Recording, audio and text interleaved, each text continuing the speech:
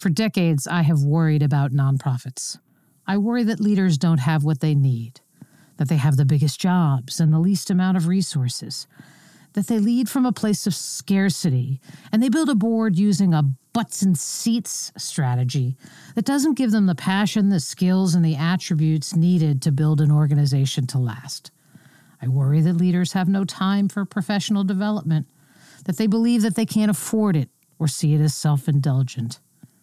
Oh yes, I worry about how nonprofits raise money. How many nonprofit websites I see without a donate button? Answer, too many. And the same true for all social media platforms. And my biggest worry, an over-reliance on special events that have caused a risky revenue portfolio. Too many eggs in a gift bag, I call it. This year, this last worry turned into a reality for so many of you. The annual event was canceled, and it represented well over 50% of your revenue. And maybe you didn't use the event to its best advantage to steward and cultivate and build a more robust individual giving program. Hey, this is not a coulda, woulda, shoulda episode. This is an episode that explores the opportunities that 2020 made possible, literally forcing you to focus on how to get online giving right. In many cases, your organization's viability depended on it. So I went and found this guy who has helped nonprofits raise $2 billion online. He runs a company with one of the most successful online giving platforms out there. His client list is long and crazy impressive, but his lessons are universal regardless of the size of your organization. Prior to 2020, online giving ranged from 8 to 12% of nonprofit revenue. Shall I say that again? It was small, especially when the world was on the brink of a public health crisis. All of you threw out the old fundraising rule book that was due for a new edition anyway and began to think creatively. You became nimble.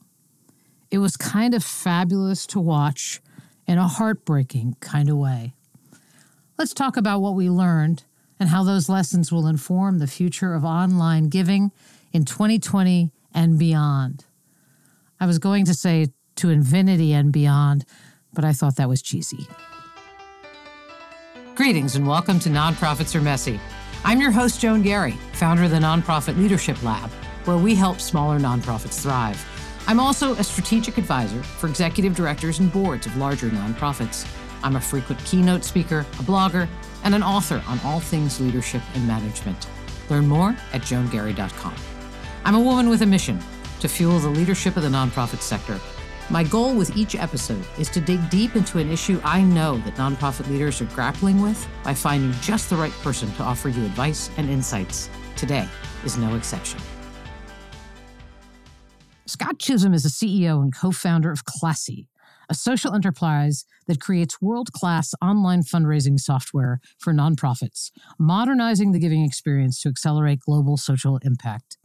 Since 2011, thousands of nonprofits have collectively raised nearly $2 billion on this platform, tackling social and environmental issues of every kind.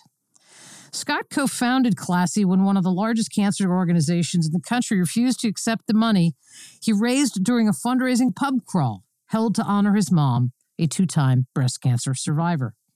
Scott was inspired to start Classy to make it easier for anyone to support a cause that was meaningful to them, while at the same time making it easier for organizations to make lasting connections with the next generation of supporters.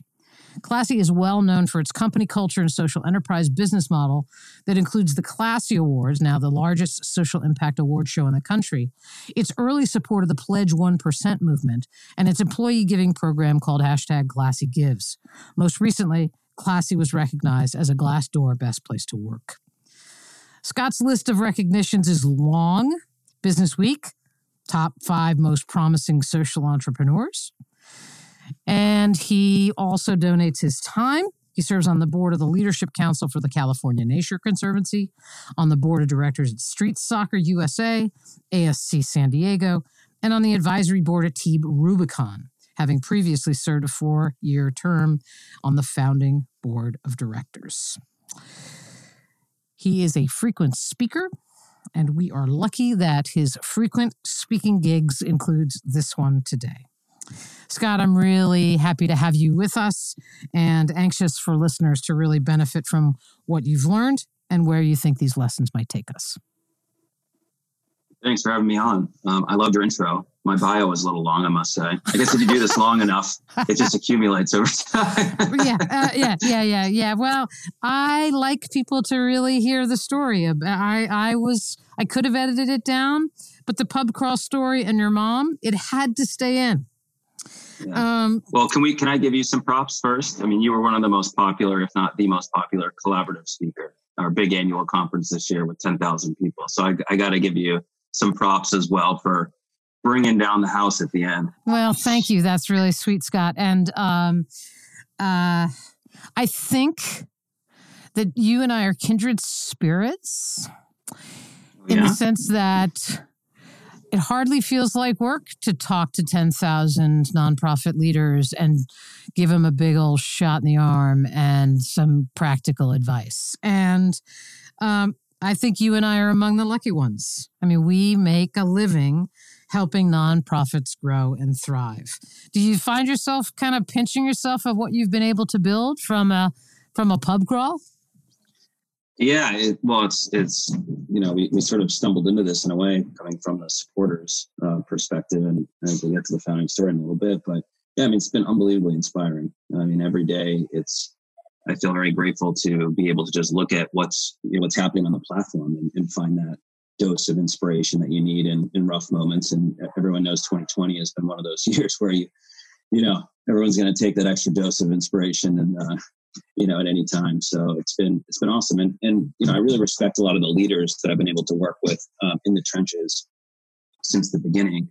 You mentioned Team Rubicon. Jake Wood is a good friend now, and I was on the founding board of directors. But Jake's an unbelievably smart and gifted and talented person, as many other nonprofit leaders are. And he made a choice in his career. He could have done anything. He could have been on Wall Street, probably. He could have been on whatever. And so they're making a choice, and I dare I say sacrifice, because I don't think that's the right framing.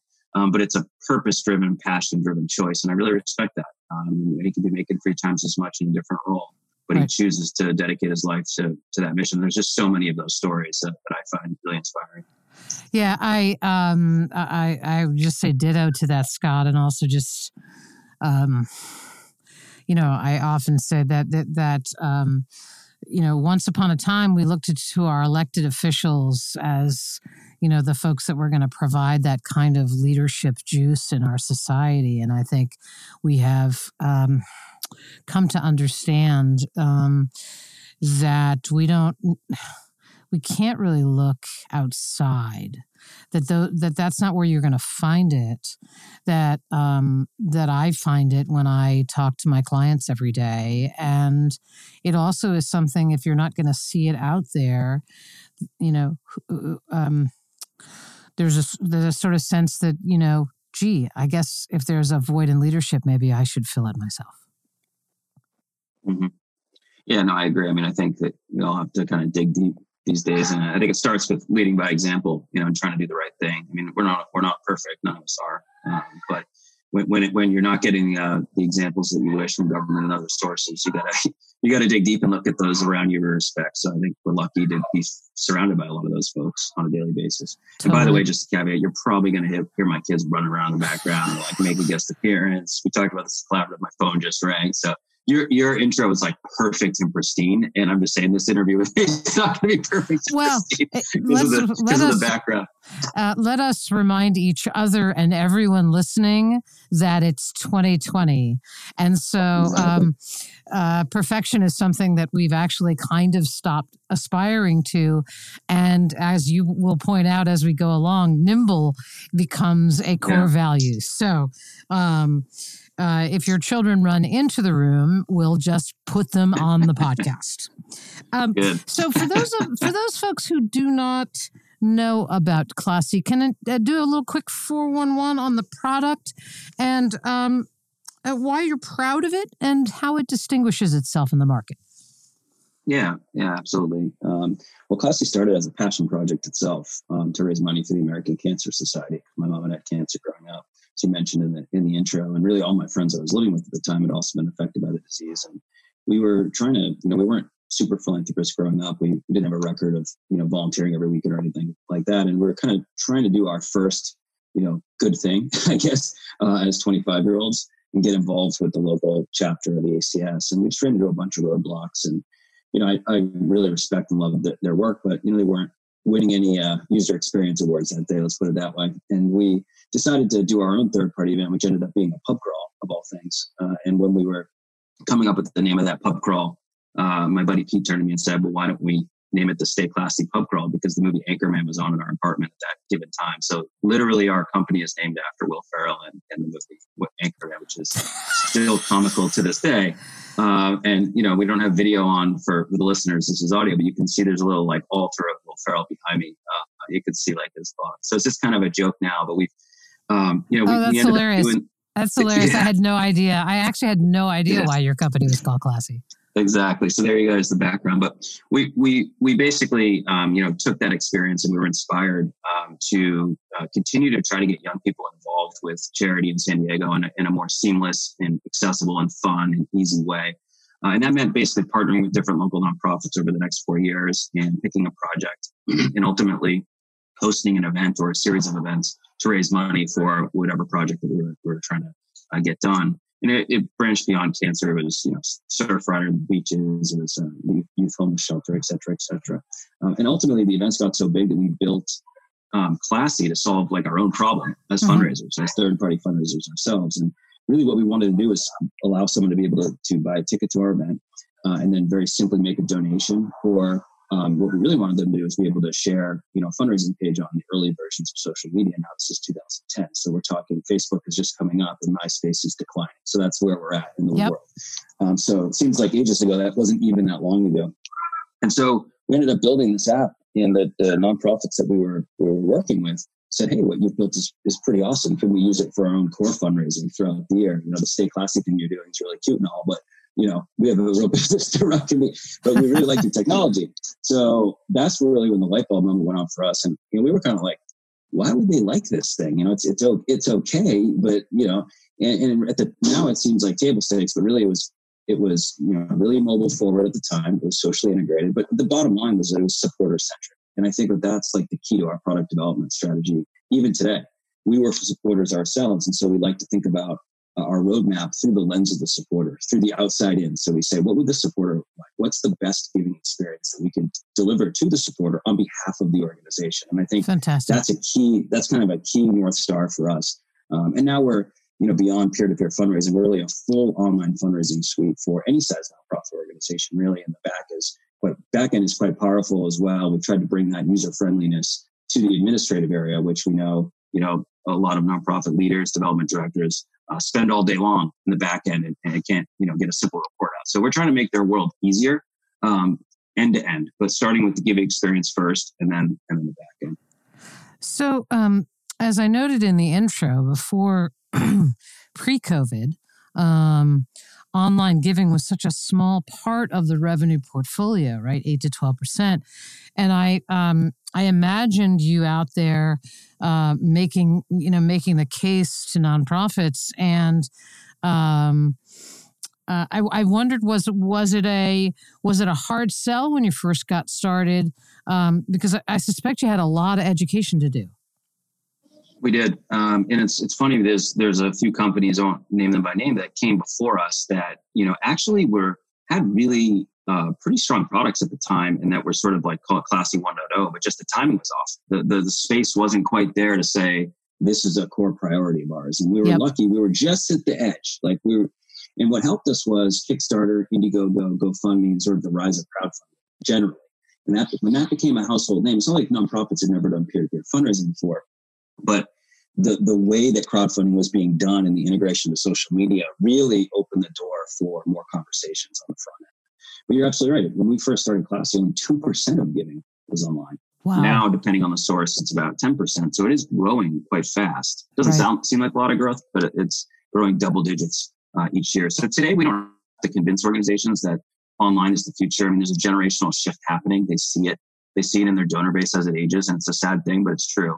And so it's a really strategic imperative to form relationships with their younger donors and cultivate them over time. The issue is that the donors are coming from all different places, and they start their giving journey, whether it's on Facebook or an event they attend or whatever, a crowdfunding campaign. And so it's become a little trickier. It's like, it's less straightforward in some ways. It's not a direct mail piece that you have a one-to-one relationship right off the bat. And people, it's sort of a scattershot. Yep. And the distractions have never been higher, with everyone asking for money for everything, GoFundMe campaign, your neighbor's cat's lost, donate, right? So they're competing with, all of these different asks, so I think the world is noisier, but the potential is higher in my view. So, let's take a look back really quickly at the earlier part of 2020. And then I'm going to make you get out your crystal ball. So what'd you see in the first, I saw a lot of things too. Maybe we can talk about that. What'd you see in the first half of the year, with your clients and just in the space in general? How did you see nonprofits contending with multiple crises, pandemic, racial unrest? What'd you see? So in March, it was a little scary because, everyone was trying to just get the bearings, I think. And giving actually significantly dropped, like overall, which is super rare. I mean, it is one of the most sort of steady Eddie spaces out there. Over the last 100 years, giving has just continued to climb, and it ebbs and flows with economic conditions. But this was different. This was 2 weeks where it was like, whoa, everyone was just like, what is North? What is, where am I? And so that was scary, but we knew it would come back, and it did. And so really where the donations started flowing initially was to direct COVID relief organizations, as you'd expect, right? That was on everyone's mind. And unfortunately, what that did was it took the attention off of organizations that had the tried and true programs in your communities that really needed funding, especially the smaller ones. And so we saw really a shift in funding, sort of a tidal wave of funding going in one direction, and leaving some of the smaller, really important programs hanging out to dry.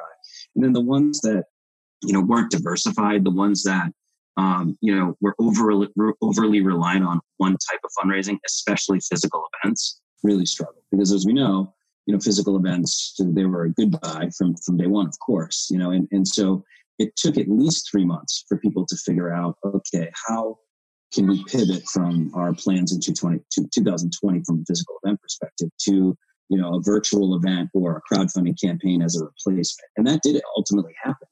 But in Classy, we saw our events are a decent portion of the volume, the donation volume on our platform. And we saw that just go down, practically to zero. And then slowly, it's been fascinating to watch it slowly go back up. But those aren't physical events. Those are organizations figuring it out.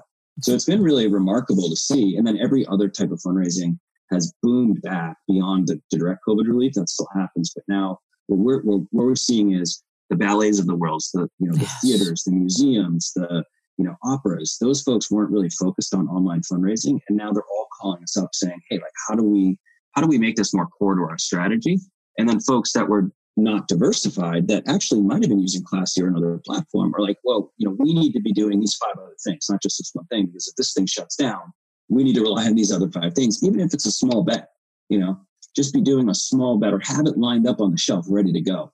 Right. Because you don't want to be, flat-footed. And those are the organizations that really, really struggled. So, and it is bouncing back though. We're seeing strength at the end of the year in our peak giving. I think that's right. The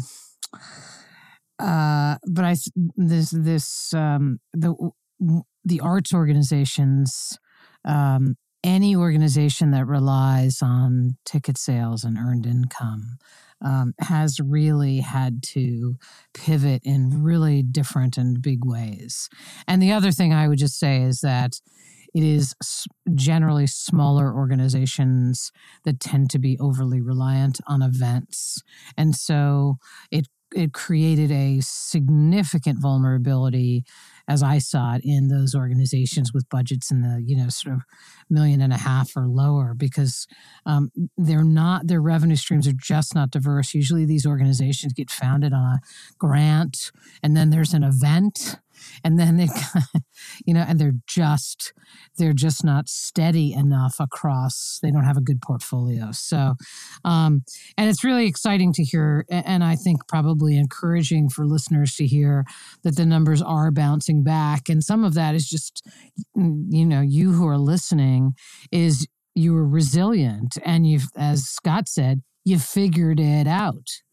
And so that leads us to Scott Chisholm's crystal ball, which I can see on his bookshelf behind him. That's not true, really, but he has a bookshelf. Let's talk about what the future holds. What nonprofit leaders need to be thinking about as they move into 2020, right?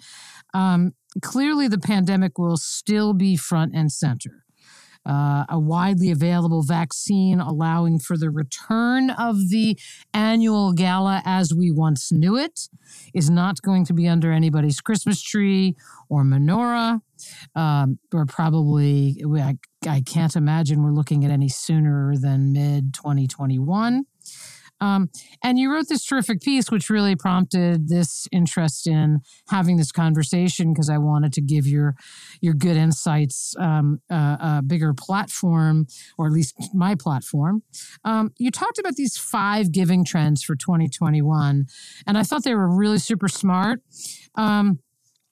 And I'm going to read them, and then maybe you can give a quick soundbite for everybody on each of them, and then let's focus on maybe 2 or 3 of them in a little bit more detail. So according to Scott, number 1, I feel like I'm on Family Feud, virtual events are here to stay. No kidding. Number 2, recurring giving will lead the way. Number 3 is nonprofit and for-profit connections will only strengthen. 4 is that giving will become more distributed. And 5, staying nimble is now an imperative. So take them one by one and just give me the sort of the quick 411 on each, and then I'm going to pick 3 of them and we'll go deeper. Cool. Yeah, we'll start from the back going forward, because we were just talking about that. Staying nimble is now a strategic imperative, is basically the sort of inverse of what was happening, where organizations, were one-dimensional in their fundraising, or were, too fixated on the offline world and need to diversify. And so placing small bets in various areas of your fundraising strategy and making sure you have something to go if something else fails is really the spirit of that one. Giving will become more diversified. That really is about giving happening in more places than ever before, especially the first gift. So the first gift could be on Twitch, it could be on Facebook, it could be through Venmo, it could be all these different places. So how does the organization not only tap into these different channels, if you will, but steward the donors from all these diverse locations, which makes it, again, world is more noisier and more diversified, but the opportunity is bigger, but we have to go capture it.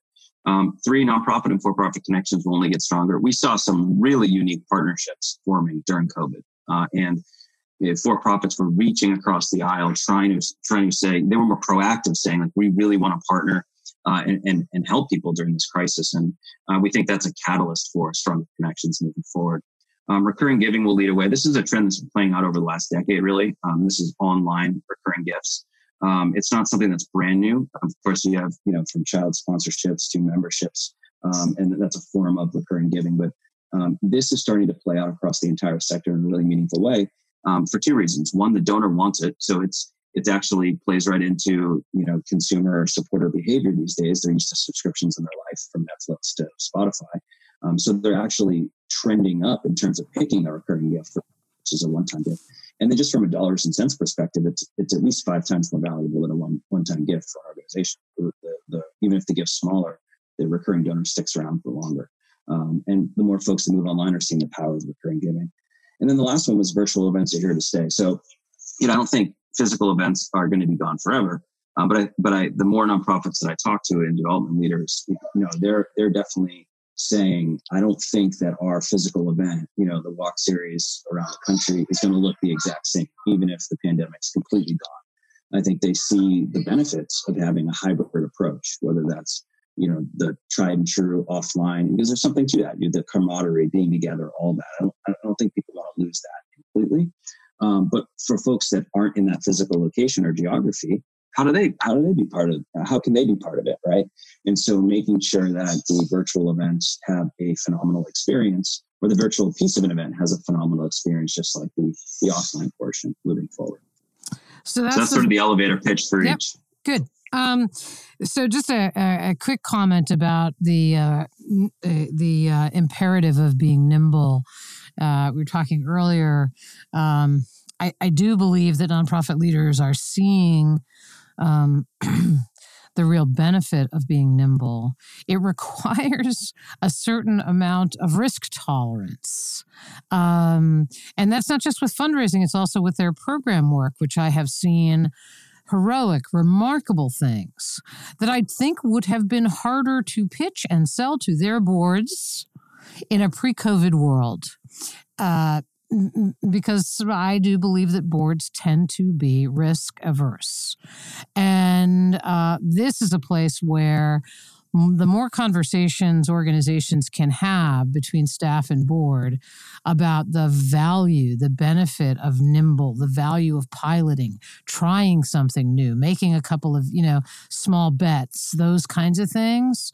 I have always hoped that the nonprofit sector would do that. And if that became one of the treasures of the darkness of 2020, that would be a good thing indeed. So let's take virtual events, recurring giving, and the for-profit sector, and go a little bit deeper on each of them.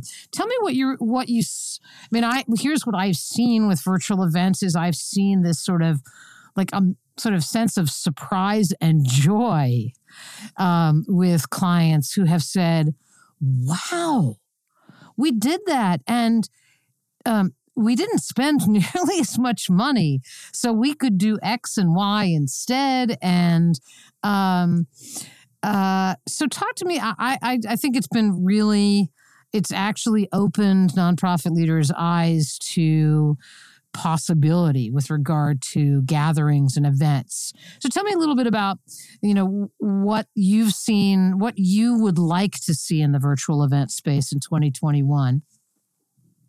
Yeah, I think that I'm on the benefits column, and it's long. I'll just name a few. The thing I mentioned before is they freed themselves up from geographic limitations. So it automatically makes the event more accessible to more people. Period. And unless you're doing a major complex event series where you're hitting all the major cities where it's easy to drive to, which still is not that accessible for everyone.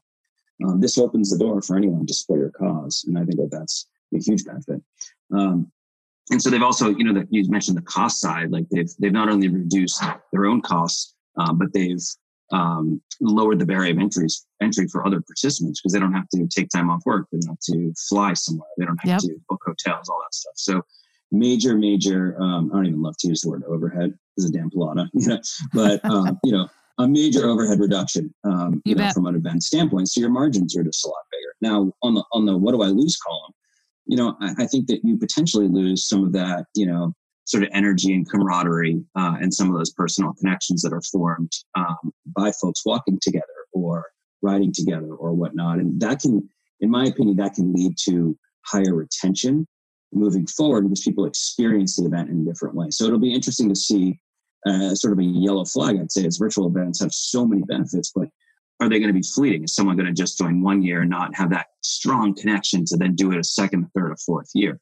And so that's why I think that organizations are looking at this well, what's the best of both worlds? How do we do something that does have the physical presence of some sort? Maybe it's a lower footprint where, they don't have to spend as much money and the margins look better on the physical part, but then they lay on this, virtual element where, anyone can join from anywhere. And that really takes it to the next level in terms of fundraising.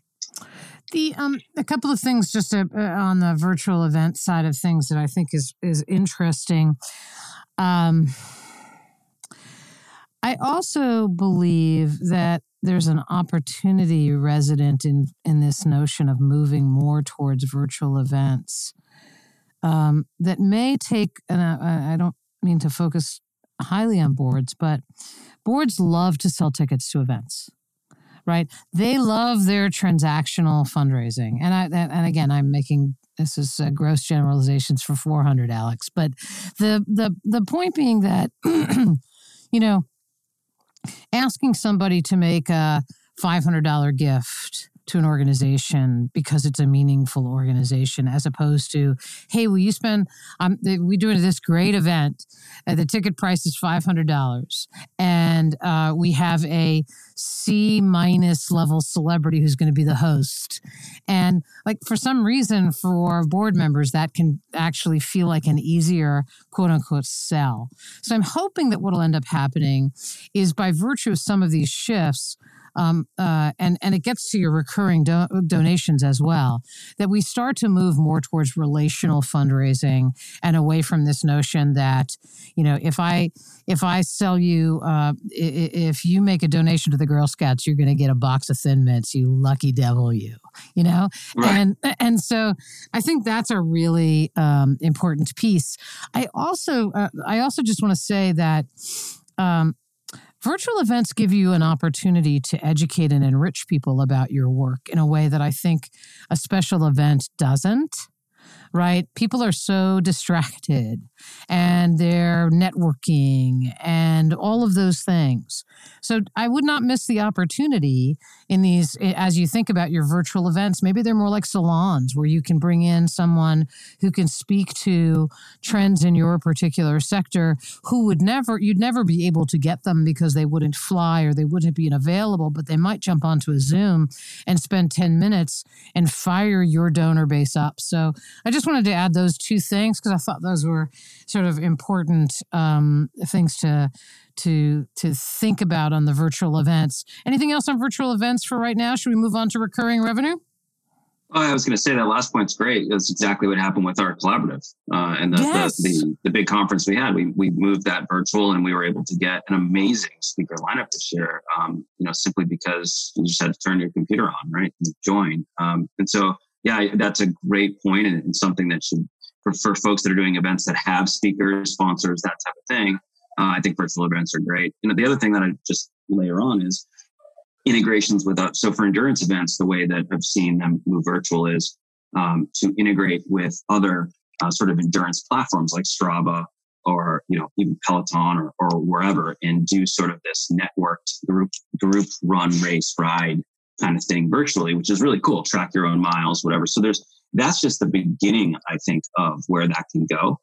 It was sort of like a quick dash to say, hey, let's integrate with what's out there. Let's integrate with it and, keep this. But I think once those companies, and then companies like Classy, and then obviously the nonprofit itself, start really brainstorming together, I think you're going to see some new kind of thing emerge out of that, which is going to be pretty special and exciting.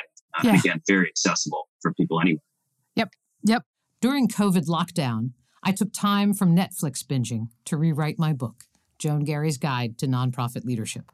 I wanted to make sure that board and staff leaders had a new guide to help them to navigate a very different world, one where old rules don't apply and some new rules will be critical to thriving. This version is now in paperback, and you can learn more at book.joangary.com. As the founder of the Nonprofit Leadership Lab, the best online resource for board and staff leaders of small nonprofits, I have the privilege of hearing the stories of the remarkable work being done every single day by an amazing group of kind and generous leaders around the globe. I want you to hear their stories too. Uplifting and inspiring. Now there's something we could use a whole lot more of, right? And that's why I want to introduce you to the Leadership Lab's own podcast, Your Nonprofit Life. In each episode, our lab's Director of Member Experience, Laura Zelke, interviews a leader of a small nonprofit, offering you the opportunity to hear about their unique path into the sector, learn about the important work they're doing, and be inspired by their passion and determination to change the world in ways large and small. Sample this dose of hope at yournonprofitlife.com, or you can find it on your favorite podcast app. Excellent. Let's talk about recurring giving will lead the way, and I will open this section by saying the one metric that is often missing from a development dashboard as presented at a board meeting is, in my mind, the one that is the most powerful, and it is the percentage of retention. that we focus on the bottom line, how much revenue you're going to raise in this particular calendar year, or, what's the, how many donors do we have? But we never actually talk about how many donors did we lose and therefore have to replace.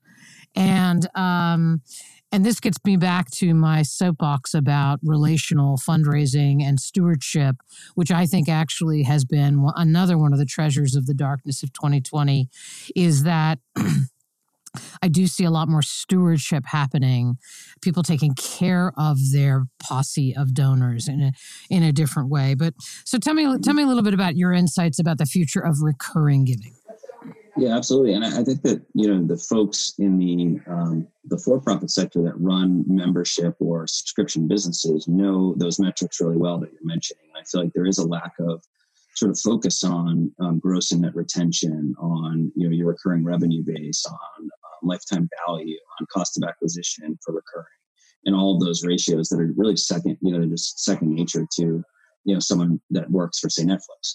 Yep. I mentioned a book on in the article called Forever Transaction that's about Robbie Kellman Baxter's experience working with Netflix and others that I think is a good read for folks. Oh, interesting. Okay, we'll put that in the show notes. It's a totally different sort of context, but I think there's a lot to gain from that. Yeah. And then there's many blogs you can find, on the internet for SaaS and subscription businesses that are highly, highly applicable to the nonprofit business. So I'd start with just sort of education and focus, because again, in the nonprofit world, a recurring donor is at least 5 times more valuable. We found that across our platform alone. And most organizations are doing absolutely nothing, and I mean nothing, to curb the donor churn. And so those numbers still look pretty good, and they're literally just letting kind of the donors leave. There's really no effort on boosting retention. And that's really the elephant in the room in my mind. There's so much focus on the front end, so much focus on being in Facebook and every other social channel. And what I usually advise is, focus on the front end and then focus on the back end. That means nail one channel, right? Or 1 or 2 channels you're good at, and then really focus on retention. Like, that actually is probably more important when you do the math. That's going to get you that revenue growth those next several years. And so, I feel like we talk about this often, but it really is that powerful. And the good news is that 2020, as more folks and types of organizations moved online, especially the ones that had membership programs that were offline, or the sort of the theaters and all this, they're really taking to this model. And I think that that's going to be a powerful thing moving forward. And it really, truly is a more sustainable form of revenue generation for the organization. It's something that they build a recurring revenue base, and they can rely on that year in, year out, and they can plan for it. And so when something happens, this hits number 5. So how do you build a durable organization? Well, you have revenue that you can rely on year in, year out, versus having to go get it and go produce something to go get it. And so if you were to do nothing else, in my view, if you're just so stubborn, you're like, I'm just going to keep doing what I do. The one other thing you should do is build a recurring giving program for this exact reason. And I think that will pay off. Look at your events, look at your crowdfunding, look at your peer-to-peer, all of that, your website donations. Look at those as top of the funnel activities to build recurring donor base.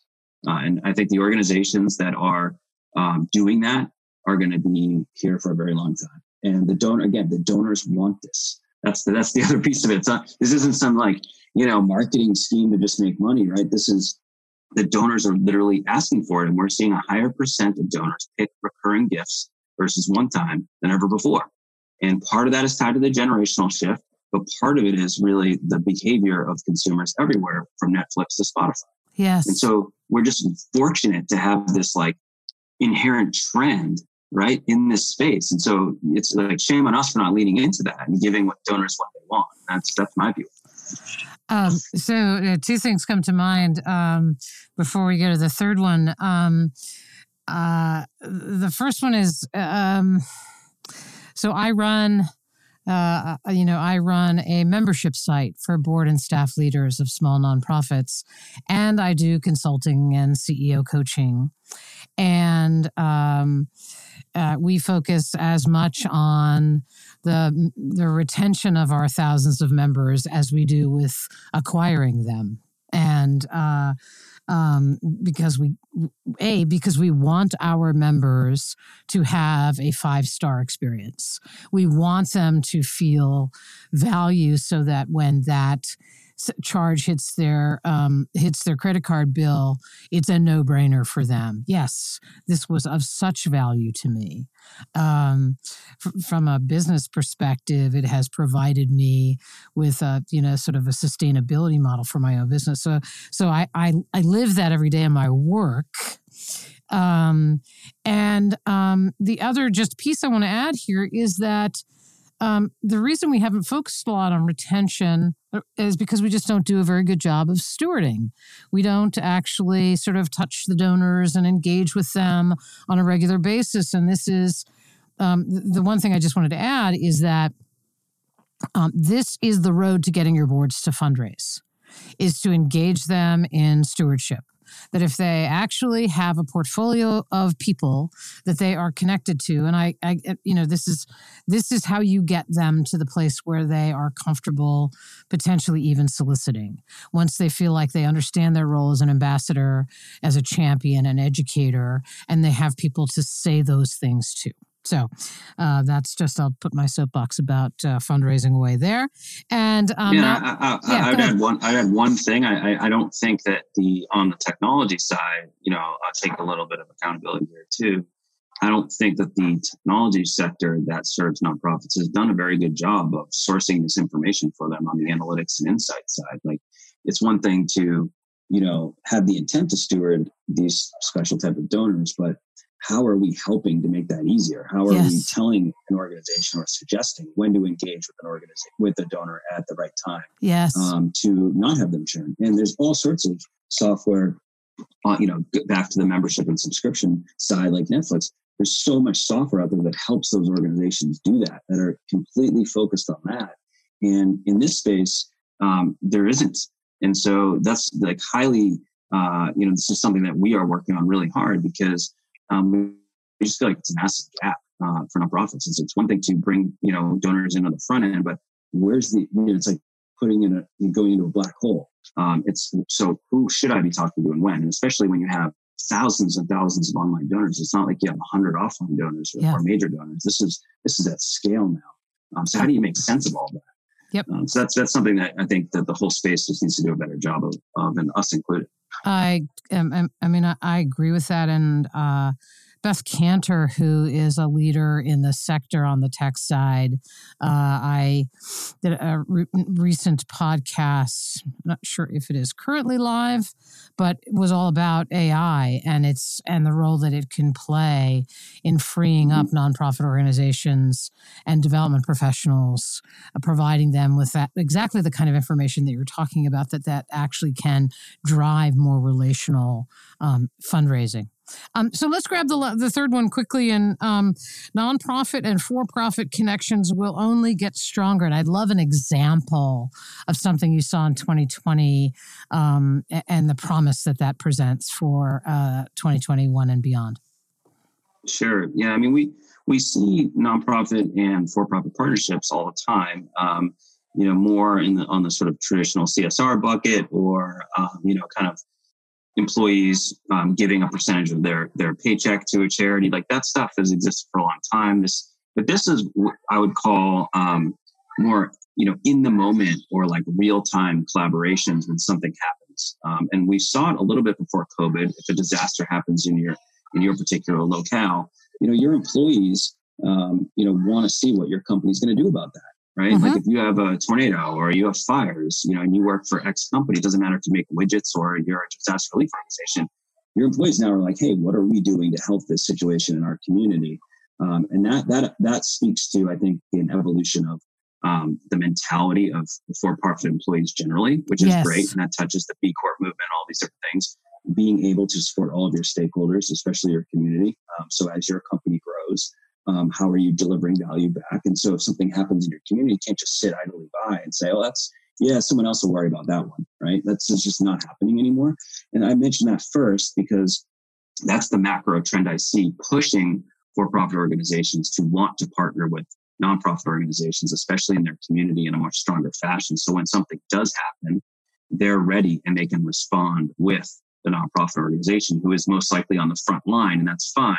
But they need to collaborate, and so they'll usually become a fundraising catalyst for that nonprofit on the front line, and they'll keep their employees and their constituents or their consumers updated on what's happening. In a real world example, we saw in COVID, early in COVID, was Sweetgreen, the popular organic restaurant chain, came to us. Actually, reached out to me on LinkedIn of all things, and was like, "Hey, we want to partner with Classy, but more importantly, we want to partner with one of your partner nonprofits. Like, can you make that happen?" And then they've laid out what they wanted to do, and so we paired them with World Central Kitchen, which is an organization that provides meals to folks that are affected by natural disasters. And so what they ended up doing was creating a fund together, and they were both feeding. They were using the Sweet Garden popularity and part of their revenue to help fund World Central Kitchen's direct COVID relief, which was really at the time frontline medical personnel in vulnerable communities. And so I thought that was just an amazing thing where, we were able to play kind of the middleman there, but I just see in sort of a one-off basis, but I just see a massive opportunity for someone to come in, whether it's Classy or someone else, to bring these two sectors closer together beyond the traditional CSR, right? And again, it's a little sad because it's disasters that kind of drive these partnerships a lot, like in your community. But I think it'll go beyond that. I think it'll be more of an evergreen relationship that's going to become more and more important. And not for marketing fluff. It's not like, hey, we support $1 to whatever. It's actually more driven by the employees of the for-profit organization. Says, hey guys, wake up. Get in line and partner with these organizations in our community and start, giving a shit about these things. And that's what I'm seeing. I think those things are coming together, and COVID just catalyzed. I totally agree with you. It's so interesting because I, started out in the for-profit sector, and I just have seen such an interesting trajectory of how for-profit organizations interact with the nonprofit sector. It began with the discretionary fund of the CEO could buy a table, right? Then it moved to HR, and maybe it was playing into some diversity objective in some fashion. And then we moved to corporate CSR, corporate social responsibility, which oftentimes in a company is under the auspices of public relations, right? How does it improve our brand? Then it moved to marketing. What's in it for our brand to be associated with you? How are you going to deliver the kinds of people we want to reach?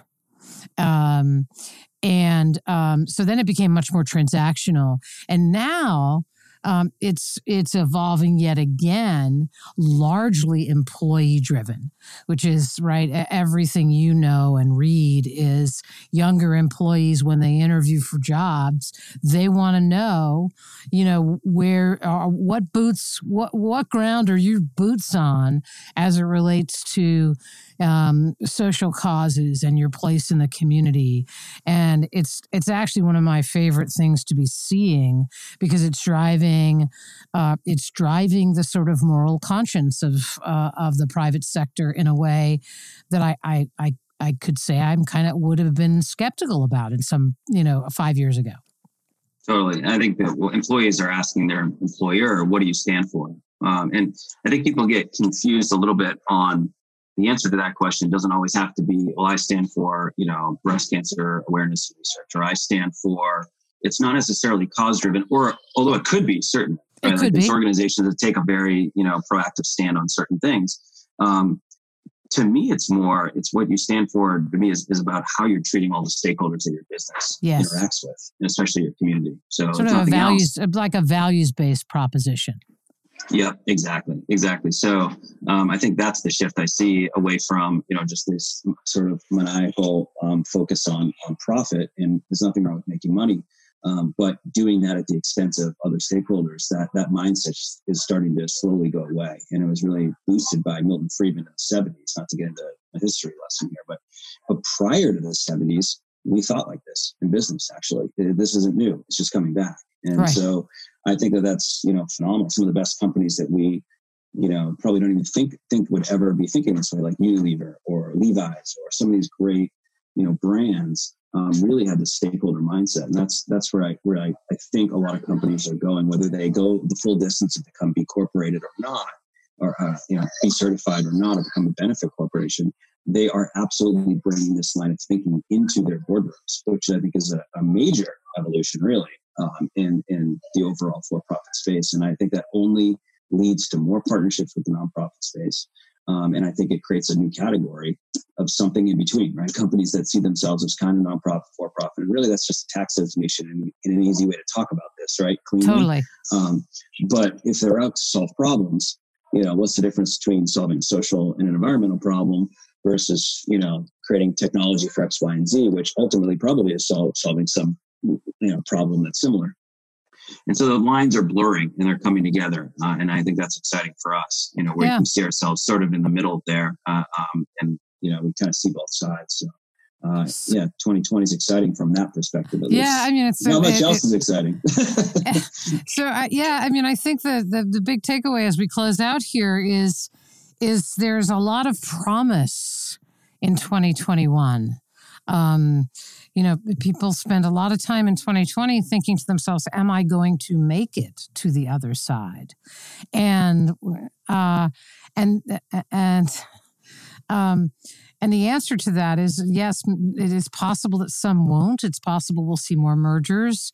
But one of the things for sure that we'll see are some, or that we hope to see, and I think that's the point of this episode, is focus on the things that you did differently in 2020 and see the promise in those things and make them part of the DNA of your organization going into 2021 as it relates to fundraising, and, be inspired by what you did and be motivated to take that to new and interesting places in 2021. So, Scott Chisholm, the CEO of Classy, thank you so much for joining us. This was both instructive and motivational for the folks who are listening today. So I appreciate it very much.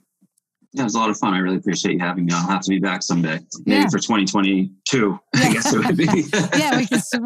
we can do a debrief on whether or not your crystal ball worked. There we go. I love that. There you go. Thanks so much. All right. Thank you, Scott. And for all of you out there, thank you for joining us. I hope you found this interesting and instructive. I found it to be both. And as always, please stay safe. Try to stay sane. And thank you so much for all the good work you do. And we'll see you next time. Take care. Hey, thanks for spending time with me today. I hope you found the conversation valuable as you navigate the messy world of nonprofits. Check out all my other resources at joangarry.com. Hope you find them helpful too. Lastly, thanks for the work you do to repair the world in ways large and small. I'll see you next time.